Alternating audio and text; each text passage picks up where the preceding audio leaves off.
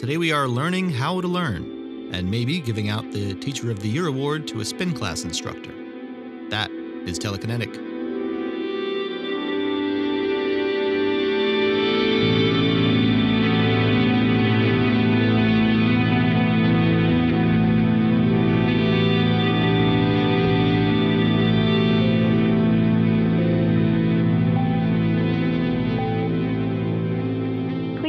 Yourself. What's up, Yins? I am Mitch. You are here, and both Tracy Zimmerman and Ryan Galmus are in Pittsburgh, where they've each amassed nearly 15 years of experience building online learning solutions. And for the record, 15 years in the world of online learning is basically all of the years. They're going to take us to school on the promise and the hype of virtual education. And in a wonderful bit of irony, we had to record this via Zoom, which is currently America's poster child for poorly executed learning environments. Just insert your own shoemaker's children analogy here as we welcome Tracy and Ryan. I got dressed up for this.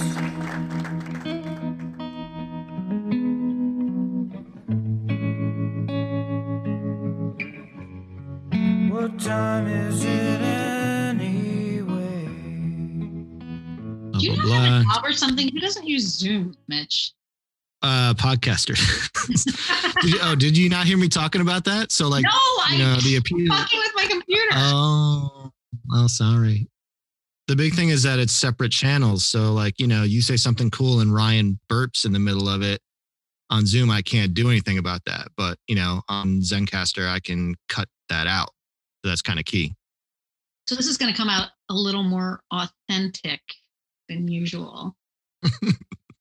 Yeah, maybe it comes out so authentic that it doesn't come out, period, because you guys Hey, I totally give you full right of refusal.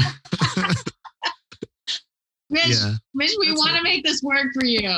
We're going to try to be well behaved. We know a lot of stuff about freaking online learning, that's for sure. Well, first off, I've worked with you guys in the online education space for a couple of years, and I've since moved on, and so have you. But you guys have spent a ton of time in this space in a number of capacities. So, is there a way I should introduce you properly, or is that enough? I go by Viscount myself. My name's Ryan Gelmus. I'm an edudouche. I've been working in educational technology for 14 years this year. I'm Tracy Zimmerman. I'm president and CEO at Robots and Pencils. I have spent 13 years helping and working in education across lots of different clients. I served as vice president of student experience and innovation for 7 years at an education institution. And for the last 5 years, I've been at Robots and Pencils, where we partner with lots of different educational institutions. And then we also partner with different tech platform companies that serve the higher education market. I think what people will take away is that you've obviously had a lot of experience in formal online learning. And that's kind of interesting to me to even talk about that distinction, because the World Wide Web by its own existence is online learning. And there's so much that you can do in that capacity. And that's part of the disruption that created online learning as a sector, right? Is Khan Academy and shit like that. And even stuff preceding that, right? Is you can do this in any kind of bite-sized format you want. You can do it all the way up to getting a degree that, for reasons you guys will probably go into, are not properly accredited, but just as valuable, if not more so, for being a human being who's capable of doing something. So to that end, what are some of the things, the bullet points that you guys would rattle off if I asked, what can online learning do that a traditional learning environment can't do? There's, like you said, there's a lot of informal learning that you can do online. I think when you start to think about how, creating a more structured program, I think the things that, online learning can really do that either traditional education can or it may not be able to do as well. There's a lot of advantages, and people have been doing online learning for a long time. So one of the first advantages of online learning is really this idea of being able to be synchronous or asynchronous. So you can sort of do it on your own schedule, right? So you have access anytime. And so depends on what you're working around in your life. If you have an asynchronous environment, you can do it before or after work. You can, potentially even participate some on your commute or whatever. Even if you have synchronous stuff, so think about, us, we're live, we're having a synchronous discussion right now, but we're all doing it from wherever we are, right? I'm at my office, Ryan's at his house, you're at your, I don't know where you are you in Airbnb? But anyway, so that's one of the big advantages too, is that sort of flexibility. The digital sort of delivery, a lot of times, again, particularly with asynchronous or synchronous that's recorded, allows you to do things that really help with learning, like rewatching the lecture, which we're all like used to now. Like I can watch a YouTube thing, I just scrub back, I watch it again, I can watch it faster, I can watch it slower. But like think about when we were in school, you miss something from the professor, you're like leaning over like, Ryan, what did he say? And he's like, shut up, I'm trying to take notes. Like that was kind of the world of the past. So I think that those are like real advantages that are already here and actually have probably been here for years. I mean, obviously things are getting faster, better, you get better content, you have more video and less static, but that's been there for a while. Yeah, I would tack on. I think the democratization there is important, right? One of the big players in the space uses a tagline like no back row, right? Like the idea that learners are kind of on an equal footing. Mitch and I, prior to starting the recording, were talking about the changes that COVID brought to the place that I work. And one of the things that was really different was there were those people who are in the big corporate office, and then there's those people who have to chime in through a WebEx, right? And there's a disparity there between those in the room and those talking through the television set or through the little speaker on the center of the table. And there's something really democratizing about bringing all of these people and kind of leveling that playing field, which I do think that the technology that's available today sort of does that, right? Because if you've got, even in a synchronous environment, if you've got 16 people, but all 16 of those people are sort of faced with the same thing we're looking at right now, like one another in little squares with microphones in front of us, that's democratizing. Whereas in the past, if you think about, and we've all been in the dynamic of, there's the loudmouth, right? Or the teacher's pet, or the person who always has the answer, there's the quickest to answer, and that can drown out other voices. So I think that there's a real opportunity to kind of level the playing field to a certain extent that these technologies in this space bring to bear. They also, though, Ryan, like you actually can still just bring those exact same problems to, like I just interrupted Mitch, you can just bring those same problems into the. It's kind of a new set of problems, right? Yeah. Right. Although to tack onto that, Tracy, what is interesting is I remember years ago, and I'm going to probably bastardize it a little bit, but Dr. Marnie Baker Stein was giving us a talk, who's now the chief academic officer at WGU, but she had worked at Columbia at the time. And they had done some research that showed that the very first people who respond to a message prompt and a message board then actually can derail and lead the rest of the conversation in a path that all of the rest sort of follow in, right? Because because now I'm sort of more responding to what Mitch might have said or what Tracy just said, rather than maybe what the prompt had asked me to say. Or so, again, and I think we're probably going to come back to this theme over and over again. I think that there's going to just constantly be cause and effect, pros and cons, right? Unintended consequences of each and every one of these things, right? Like moving away from physical spaces is going to have some negative consequences, some positive consequences. And I think we're probably going to talk a lot about that today, where just every step forward also is a little bit of a step back, right? It's just kind of interesting. You know what? You just reminded me. I didn't even think about that, but I did that exact thing on like one of Penn State's earliest online only courses. So I get that. And I get that I'm the problem, apparently. But well, you are known to try to cause some coups in your day. So I'm not at all surprised. But it is interesting because when I had an opportunity to work with the folks over at Carnegie Mellon, the people who actually teach teachers, right? The ones that focus on andragogy and pedagogy and like try to teach you how to teach. Most college professors still to this day might have never taken a class on that, right? So even what you're talking about, like being introspective of like how are groups formed? What is the reason for forming those groups? What are all the criteria and the sort of guidelines that you provide to learners to create optimal learning experiences is still something that kind of lacks. I think that's probably another thing we'll cover today, which is I think there's going to be a massive movement towards sort of retraining the way we think about what a teacher does. Yeah. Right. That like saying that it's lax and that there will be this reckoning for that echoes a lot in when we talk about telecommuting and what that brings to the table for management. But that's like right in line with, I think, one of the points that we talked about earlier, that the notion of like education. If education is a place, right? If it's an ivory tower, then there's a natural sense of complacency for anyone who occupies that to say the fact that you're here means that you're going to learn, and that, I deserve to be the one teaching you, and I know what I'm talking about. And this establishmentarianism that basically relieves you of having to actually know whether you're teaching the person or not, and why the idea of online learning makes it so disruptive, in the same way that I think telecommuting makes work disruptive. Earlier in, my career, and happened to be also in Ryan's, when we were part of the online education group of larger institutions. And there was a lot of people saying, can you really teach online? Is this effective? Are people really learning? How do you know? How do you know if they're successful? And, we actually sought to answer those questions. We would say, well, we've outcomes mapped, and we've got competency, and we've got assessment maps, and we're working with and we can see the data, and we see how much people are logging in, and we can see how quickly the faculty are answering questions. We're answering all these questions.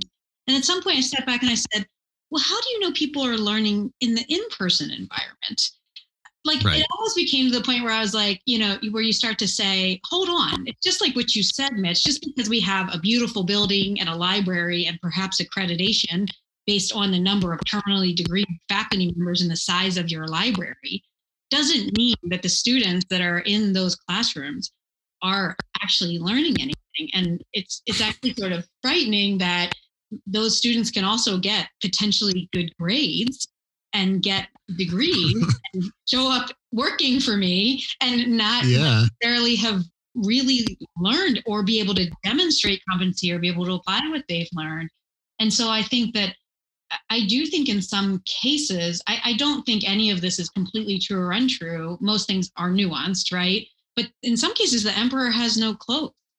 So I thought it was interesting that sort of when this was first coming out, you get this like, well, how do you know people are learning? It's like, okay, well, how do you know you're learning? Because we'll copy what you're doing. Oh, you're not doing anything? Oh, we have tests and people do grades. It's like, and they'll say, how do you know that's really that student? Well, how do you know that student really wrote that paper in your in-person classroom? Because they dropped it off on your desk? Like, I mean, I don't know about you, but I know I had a lot of friends in college. I was not one of them. Like, their girlfriends did their papers for them, right? Like, I mean.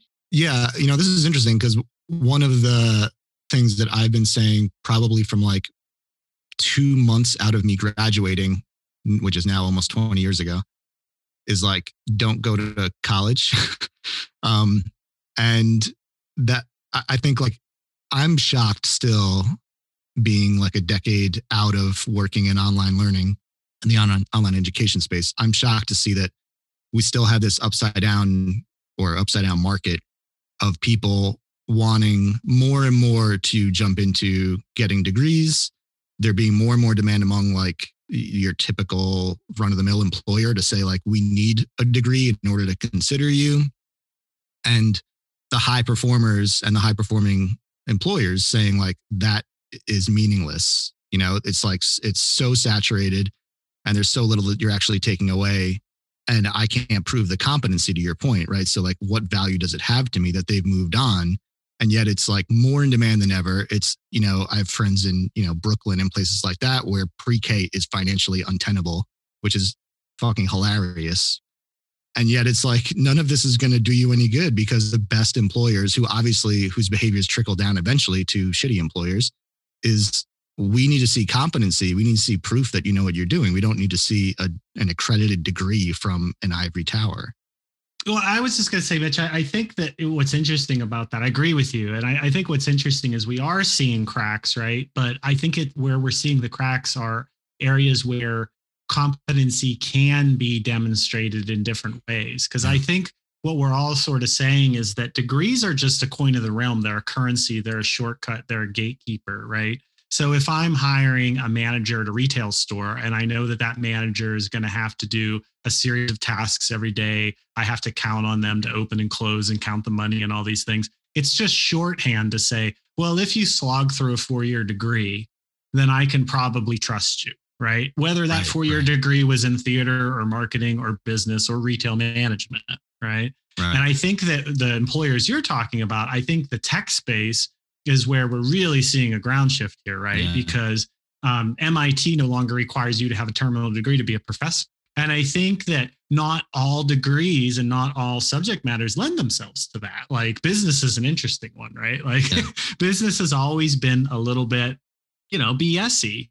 There's there's a woman at WGU named Joanne who uses this great analogy about playing poker and playing chess, right? And that most of higher education is still kind of poker. There's a lot of bluffing going on. There's a lot of bluffing going on by the universities themselves. There's a lot of bluffing going on by the students. Because if I can talk a good game, if I can wow you on my resume, if I've got the connections or the family, right? Like that's poker. But if we can move towards a world like chess, where there's board, there's rules, there's way to demonstrate whether you can win or lose, right? If your moves are appropriate for the situation that you're put in. And I think that tech lends itself to that, right? Because I can pull you in a room and hand you a whiteboard marker and ask you to walk me through your algorithm. Or I can ask you as a UX designer to walk me through your process and to show me your portfolio, right? So even in my field, it's really easy for me to gauge whether or not you have some sense of competency or whether you read a couple of good Google posts about, what to say in a UX interview. In my mind, the mental model is like, there's mastery, there are things before mastery, but then there's mastery of, the thing. And then there's the ability to teach the thing to others. And then the natural consequence of getting really good at teaching it is that you can automate it and then no one has to do it anymore. So like that sounds great when it's getting water from the river to feed your crops, but does it sound great when it's, raising your kids to have morals? I don't know. Like and somewhere in between is getting an education in some discipline. So I do think, and we use this term a lot, like pathways to opportunity, right? And I do think that education and institutional education, as Tracy said, right, structured learning and the credentialed learning is still one of the best pathways to opportunity. I think one of the interesting things that we're going to have to ask ourselves as these technologies and these algorithms and self-paced learning come along, or what are some of the things that like a traditional undergraduate degree that an 18-year-old from a small town in Texas who maybe only knows like who oil drill technicians are and doctors and lawyers and policemen, the kind of normal, like who's never heard what a marketing automation specialist is, right? Like, how are they going to be exposed to those things in the first place to even then know what to study? And I do think that there's a lot of benefits. That's just one of kind of the idea of finding yourself, right? Now, I do think that there's innovation that can happen there, and maybe sooner than later, college will no longer, especially at the cost, right? Like nobody wants to spend 40 grand a year to find themselves anymore. I think we were probably the last kind of generation, right? Like that was sort of the beauty of the 90s was like, I can go to school and be a liberal arts major and kind of go, I don't know, I have an interest in performing arts and media and let's see what happens, right? Now, there's kind of an expectation that 16-year-olds kind of know their path. But I heard it once said that a lot of what college gives you is like the opportunity to see adults and to see different models of adults. But again, maybe that'll be replaced by boot camps too. Maybe we'll have a theater boot camp that we'll send kids to so that they can learn to put on a show together, or, student government and these types of things will still exist. But it is one of the things I do worry about, and I know you kind of like to think about the future of like, what about when we have these algorithms and these machines and things like that? And I think we're marching there. I don't know how soon we're going to get there, but I do think we might lose something along the way too, if we're not careful, or there might be opportunity for other players to come and fill these spaces, right? To create those kind of experiences for people that are now non-academic, that you can learn soft skills. Everybody talks about those, right? I had never heard someone say that before about like models of adults in education. That's interesting. Well, if that's Ryan's hypothesis, it may answer why we turned out so differently, because I did take some college classes, but I went right into the workplace. And so I think I got my models of adults much more, obviously beyond like parents and stuff, in the workplace. Yeah.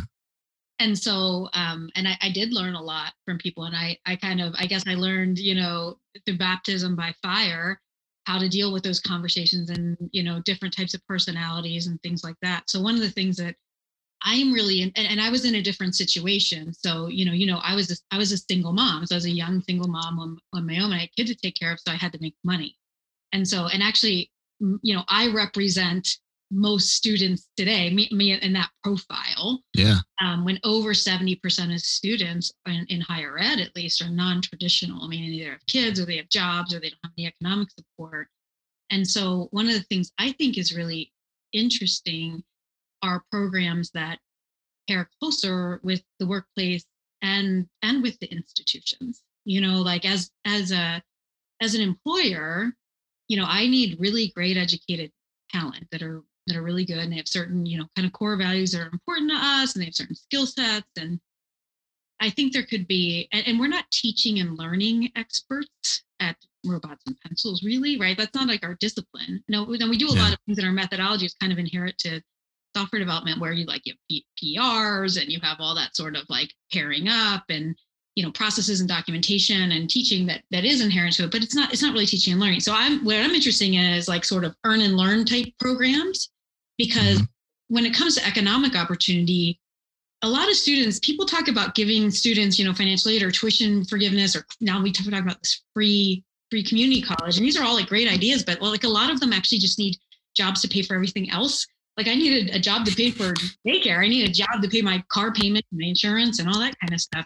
So how can we create pathways? And I feel a strong responsibility of this, like, as an employer who wants to help change the world, how can we make it so that people with maybe a little bit less seniority and less education and less, can successfully transition into a fully productive teammate, and then whatever that means, right? Because everyone's learning and upskilling and reskilling and stuff all the time anyway, but getting to the point where, for me, I'm running professional services business or building digital products, I can tell if people are contributing or not. It's easy to measure.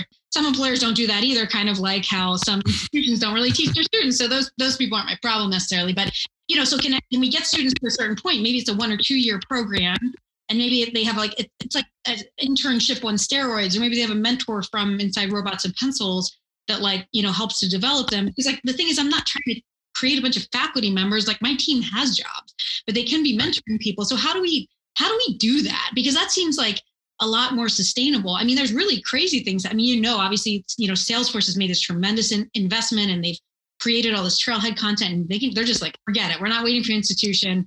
Go online and learn what you want and go get a job.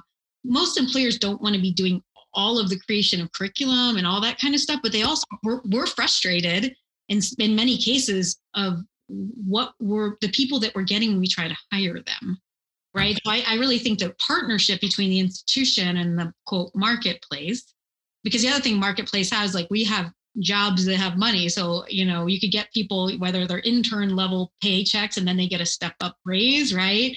As they can demonstrate competency through like learning, that actually gets delivered through the institution. But maybe there's a partnership, say, between like a hiring manager and the faculty member or something. Like, I'm very interested in that kind of stuff, Mitch. Like, I'm a little probably on the edge compared to the market.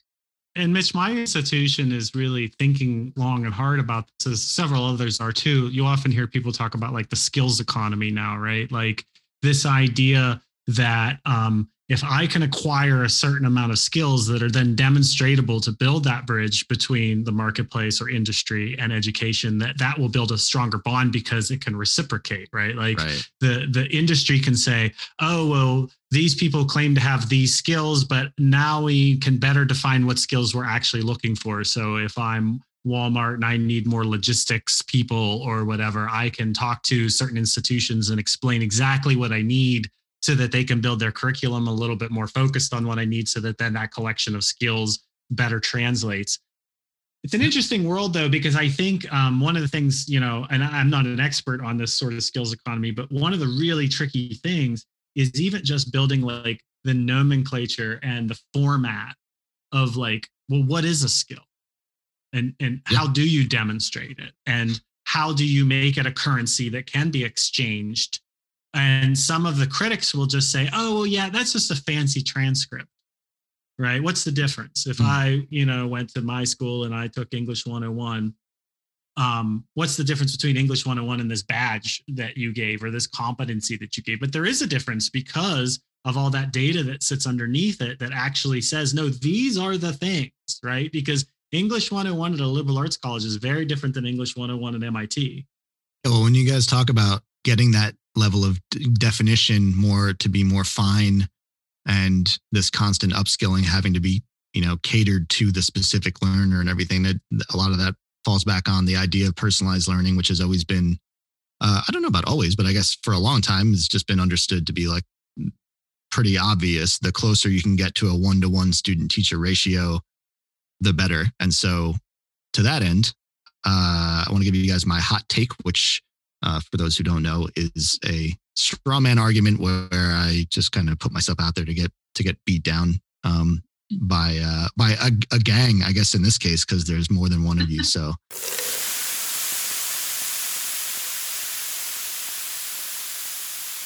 my hot take is that if personalized learning is what justifies a teacher, then really we're just like an algorithm away from putting all teachers out of a job. And I say that purely from a mathematical perspective of, a classroom that has 30 kids and one teacher is worse than a classroom that has one kid and one teacher. And if the teacher is an algorithm and does a satisfactory job of playing the teacher, then you basically have created a better classroom and a better learning experience.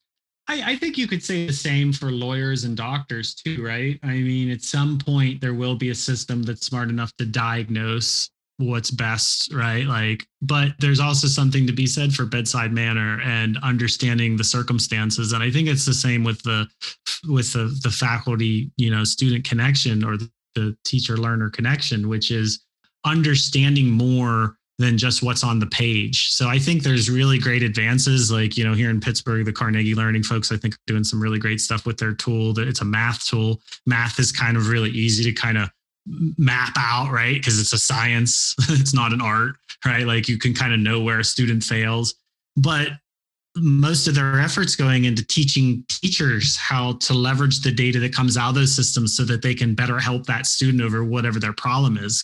So I guess a little bit of your straw man argument is that we may be there someday, but I think we're probably far from it. And I think that loss of that human connection could potentially be dire.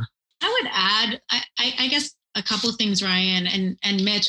I think that where we are with this personalized learning or this automated or AI as a teacher sort of idea is we're still in relatively early stages. And really at Robots and Pencils, what we see with education and really with everything is we're kind of more in the machine assist phase with AI. So can I automate your entire job? No, but if you could properly use these tools so that you become more efficient, more effective.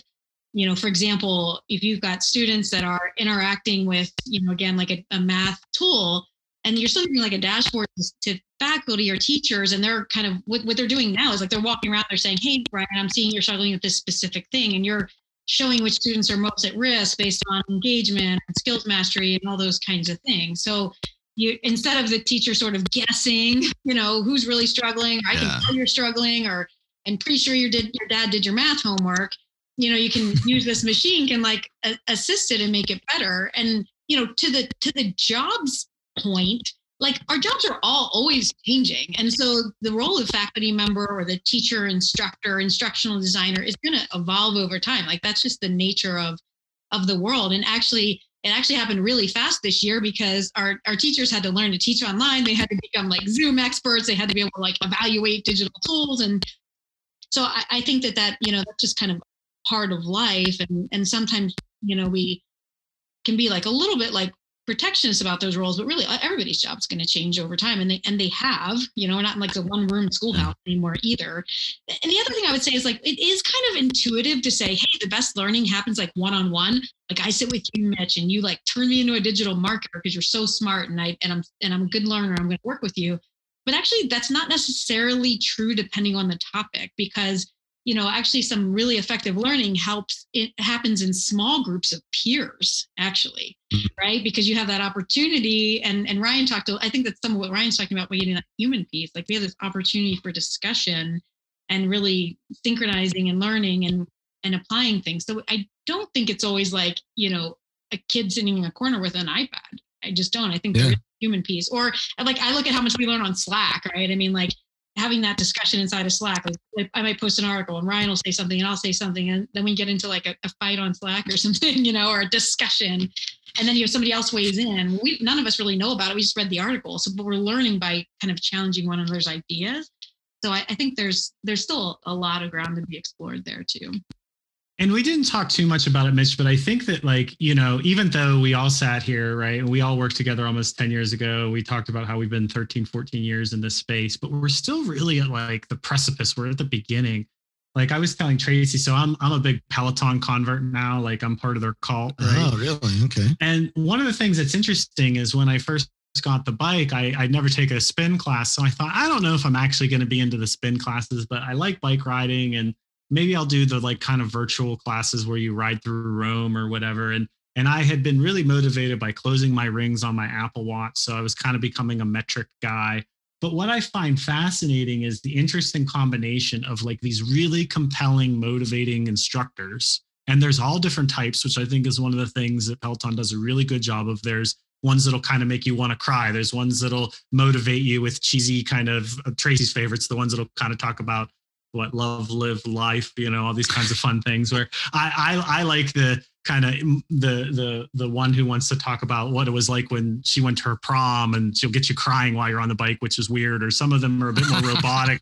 I mean, it's really interesting. It's very vast. You have all different shapes and sizes, all different ethnicities, all different types of people. And what you'll find is that some days different people motivate you differently. And I think that that's a lot of where I think education is going to have to go. Again, the reason why I bring up Peloton is I think they've come up with an interesting model of like, yes, it's mass broadcast, but there's a community aspect. There's a leaderboard, there's competition.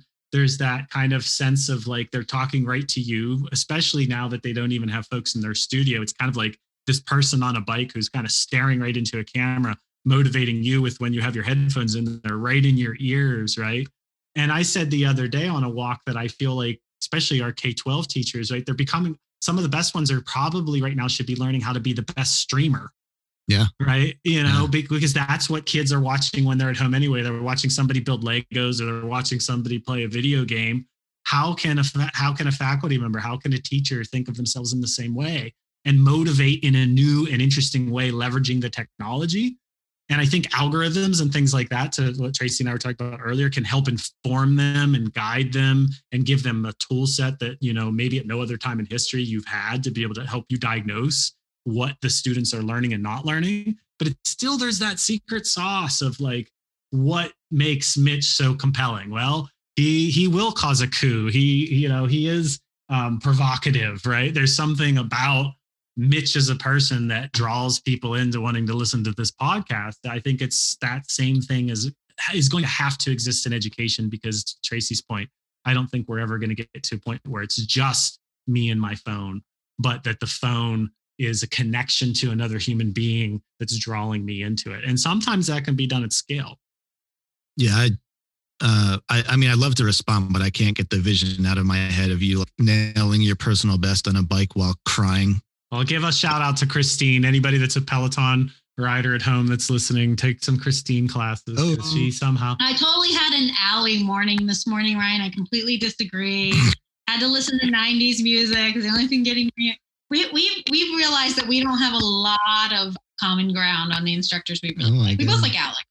And this is how deep the cult of Peloton is, which also has to do, Mitch, with the fact that we're I'm trapped in my house with my wife and I, we work separate jobs, but like, we don't like to talk jobs at the dinner table every day because that's boring too. So we often catch ourselves going, well, what instructor did you take this morning? Oh, what did they talk about? Like there's these two instructors in England are dating one another. And, so before you know it, these folks who you've never met in real life feel like your coworkers. They feel like the type of, they have an actual impact on your life.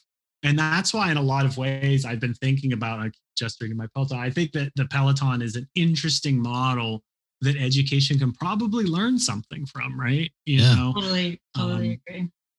Well, and even just like going back, Peloton's done an amazing job, Mitch, like when we talked about what's possible with online. think about what I said to you earlier. You can have these live synchronous class. Ryan and I can plan, and sometimes we do it like 3 times, to take the same instructor at the same time. So at 11 a.m., we're both on there with some compromised instructor that neither of us like. And then we get on at 11 a.m. and I can see, we're kind of racing each other, except I lose right away. But and you're on there and you can see there's like 3,000 other people on at the same time. Yeah. And on the flip side, I'm a big asynchronous person. So they record every single one of those sessions. So Ryan can go, oh, I took this class live. It was like 90s music. You would like it. And then I'll be like, fine, I'll put it in my favorites and I do it whenever I want, or when I'm in the mood for 90s music or whatever. And then I can say, and I can still race Ryan, who's recorded. I can race myself if I took it before. So even just think about what helps to motivate people. Some people are more competitive, but there's so much flexibility in that learning style. And it's funny, Ryan, you just said, I feel like I know them, like they're my coworkers. Like right now, how different are they from your coworkers? Your coworkers are all on Zoom and Teams too. In fact, like, you may be having a more immersive experience on the Peloton. So it's kind of interesting. It's interesting times right now. Yeah, that's a stupendous point. The other ones that we've been talking about a little bit, Mitch, are things like Noom and Headspace. These products that have both a sort of pathway, like Noom, if it's losing weight or whatever it might be, there's a program there, right?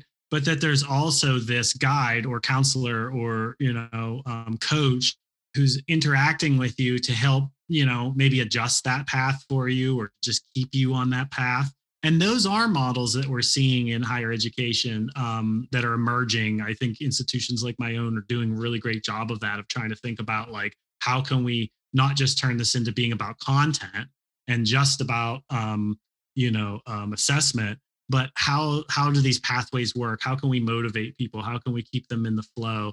I think one of the difficulties that we have, though, is that it's really hard to build these cohesive experiences in education, particularly at the institution level, because there's so much space to cover. Part of the beauty of like a Peloton or a Noom is their focus, right? Peloton's here to get you to, sweat your ass off. Noom's here to help you diet, right? Headspace is here to calm you down.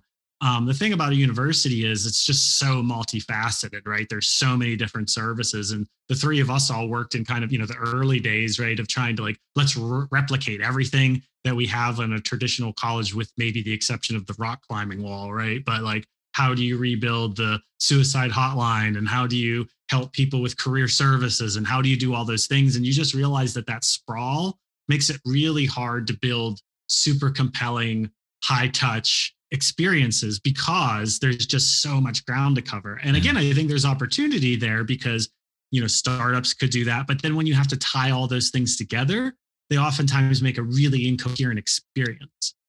It's one of the big challenges we see when we work with these universities, right? Because some universities want to try to boil the ocean and they want to try to rebuild all of that, which is almost impossible to do.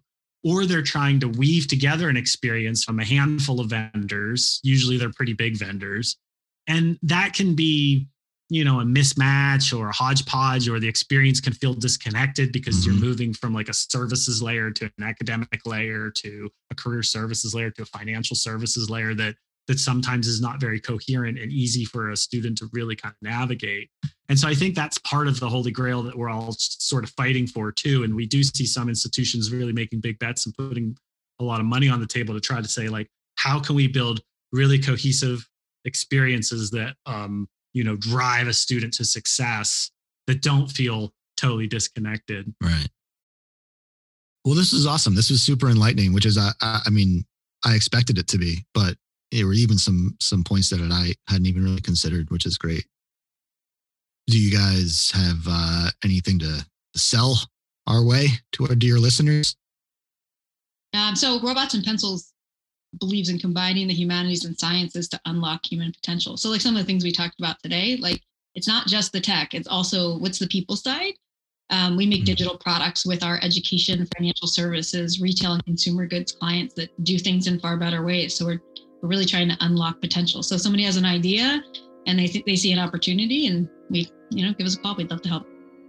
Awesome. Maybe I can put my Peloton, no, you can't. Come on, that was referral code in there. So I can get some free sweatpants. Thanks again to Tracy and Ryan for their time. Thanks to Ben Montgomery for the soundtrack, and thanks to you for listening, subscribing, and rating the podcast. Send all your hot takes and hot guests to Telekinetic Show on Twitter or telekineticshow.com. Smell you later.